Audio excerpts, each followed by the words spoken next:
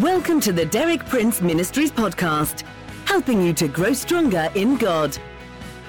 For more than 6 decades, best-selling author and Bible teacher Derek Prince has been a source of inspiration for millions of believers around the world. You too can benefit from his compelling biblical insights. And now, Derek Prince.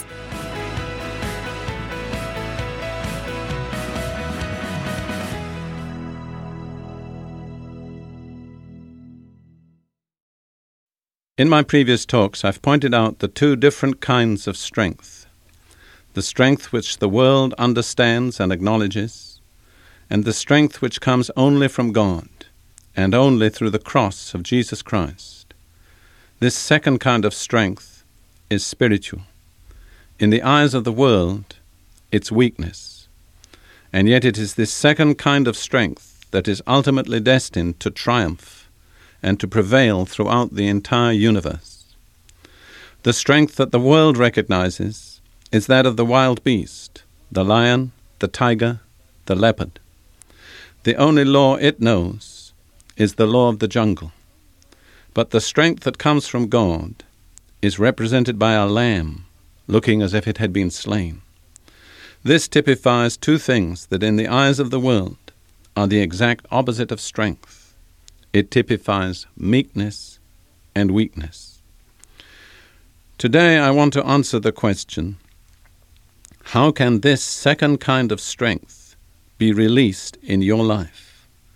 The strength that comes only from God. The strength that's represented by a slain lamb. If I were to sum up my answer in one word, the word would be yielding. To explain what I mean, I'm going to turn to 2 passages in the Gospels that record discourses of Jesus. The first passage is in Luke chapter 9, verses 23 and 24. Then Jesus said to them all, "If anyone would come after me, he must deny himself and take up his cross daily and follow me. For whoever wants to save his life will lose it, but whoever loses his life for me will save it." There's an absolutely universal statement. There are no exceptions.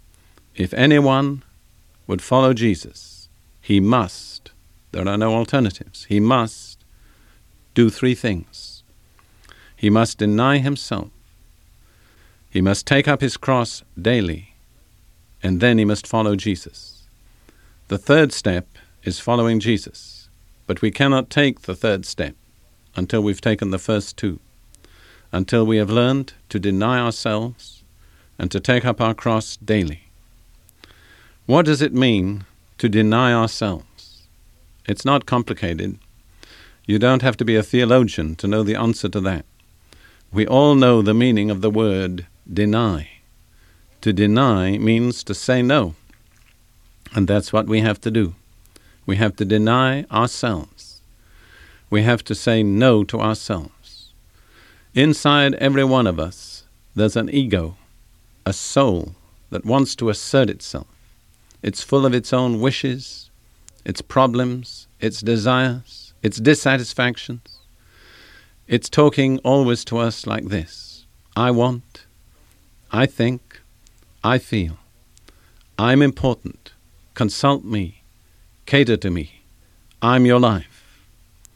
And as long as we listen to that ego that's in each one of us, that's a rebel by birth, that is not in line with the will and purposes of God and never can be, as long as we go on listening to that ego, we cannot follow Jesus. The first step is to learn to say no to that ego. The ego says, I want. We answer, what you want isn't important. The ego says, I think. We answer, what you think isn't what matters. It's what God says. The ego says, I feel. And we answer, what you feel isn't important. It's what I believe that matters. There's an answer to the ego, and we have to give it. After that, after we've said no to the ego, to the selfish soul in each one of us, We have to take up our cross daily. What is your cross? Let me say two things about your cross. I heard this from a brother preacher, and it's always stuck with me. First of all, your cross is the place where God's will and your will cross. Jesus came to that place in the Garden of Gethsemane. He never took up the physical cross until he'd come to that place. You remember what he said to God? If it be possible, let this cup pass from me. Nevertheless, not what I will, what you will.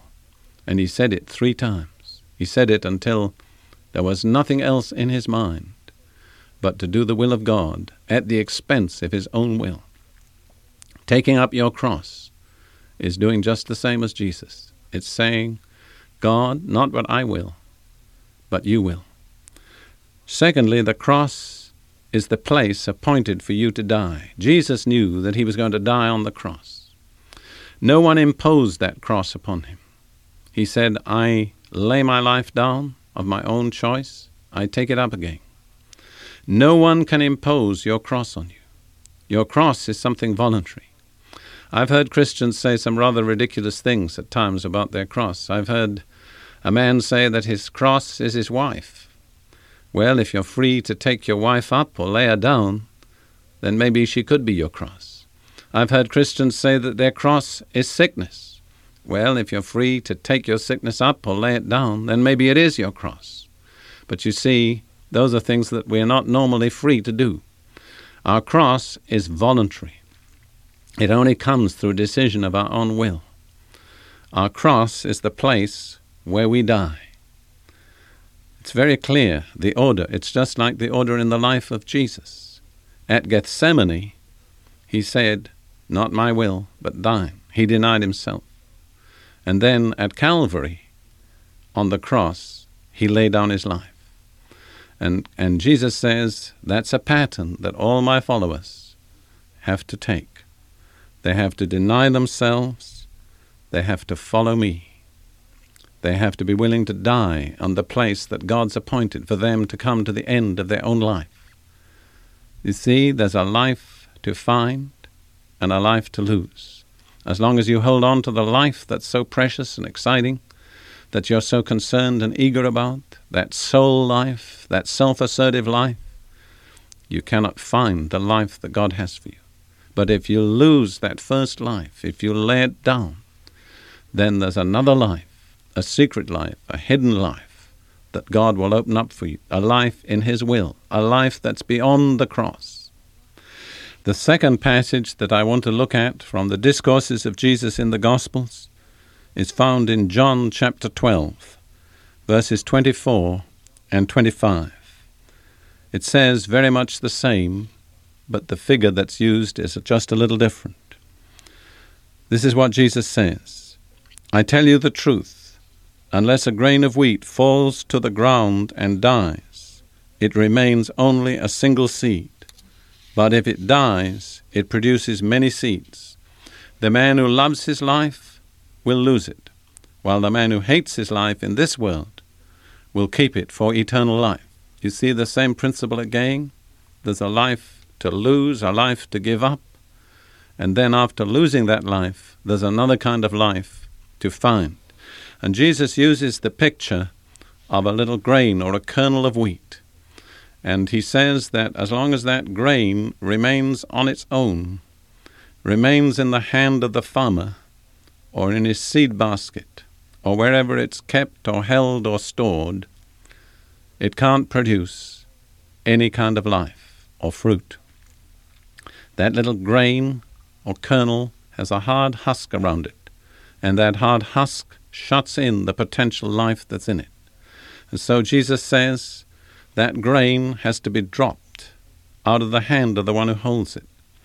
It has to fall to the earth. It has to go below the surface of the earth.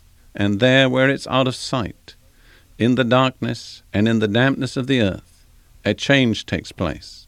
That hard outer husk rots away. And when it's rotted away and the moisture can reach the seed that's in the heart, then a miracle takes place. Out of that grain that apparently disappeared and died, there comes forth a totally new kind of life. And the green shoot of the new life forces its way up through the earth and comes out into the sunlight, and we see the manifestation of a miracle. And Jesus says this is a picture of what it means to lose your own life and find the life that God has for you, to come to the end of your own ability, your own strength, your own wisdom, to let it all go, to drop it, and then out of it, when it's died, when the outer husk has rotted away, there'll come a new life. And this is the challenge that he offers us. It's a challenge for you, it's a challenge for me.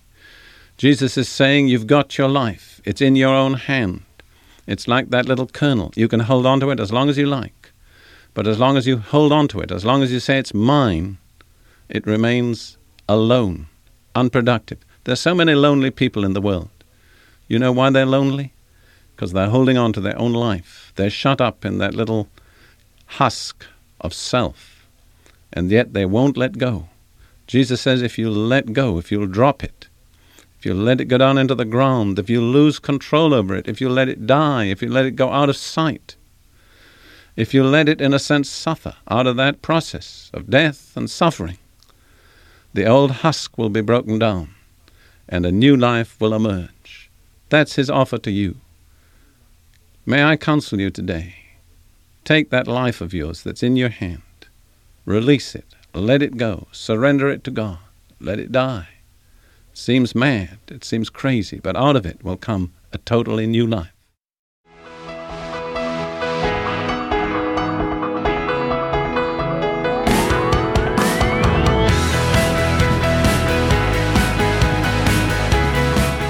Thank you for listening. For more inspiring teaching, visit our website at dpmuk.org/podcast. And like our page at facebook.com/DPMUK to join our online community. Derek Prince, teaching you can trust.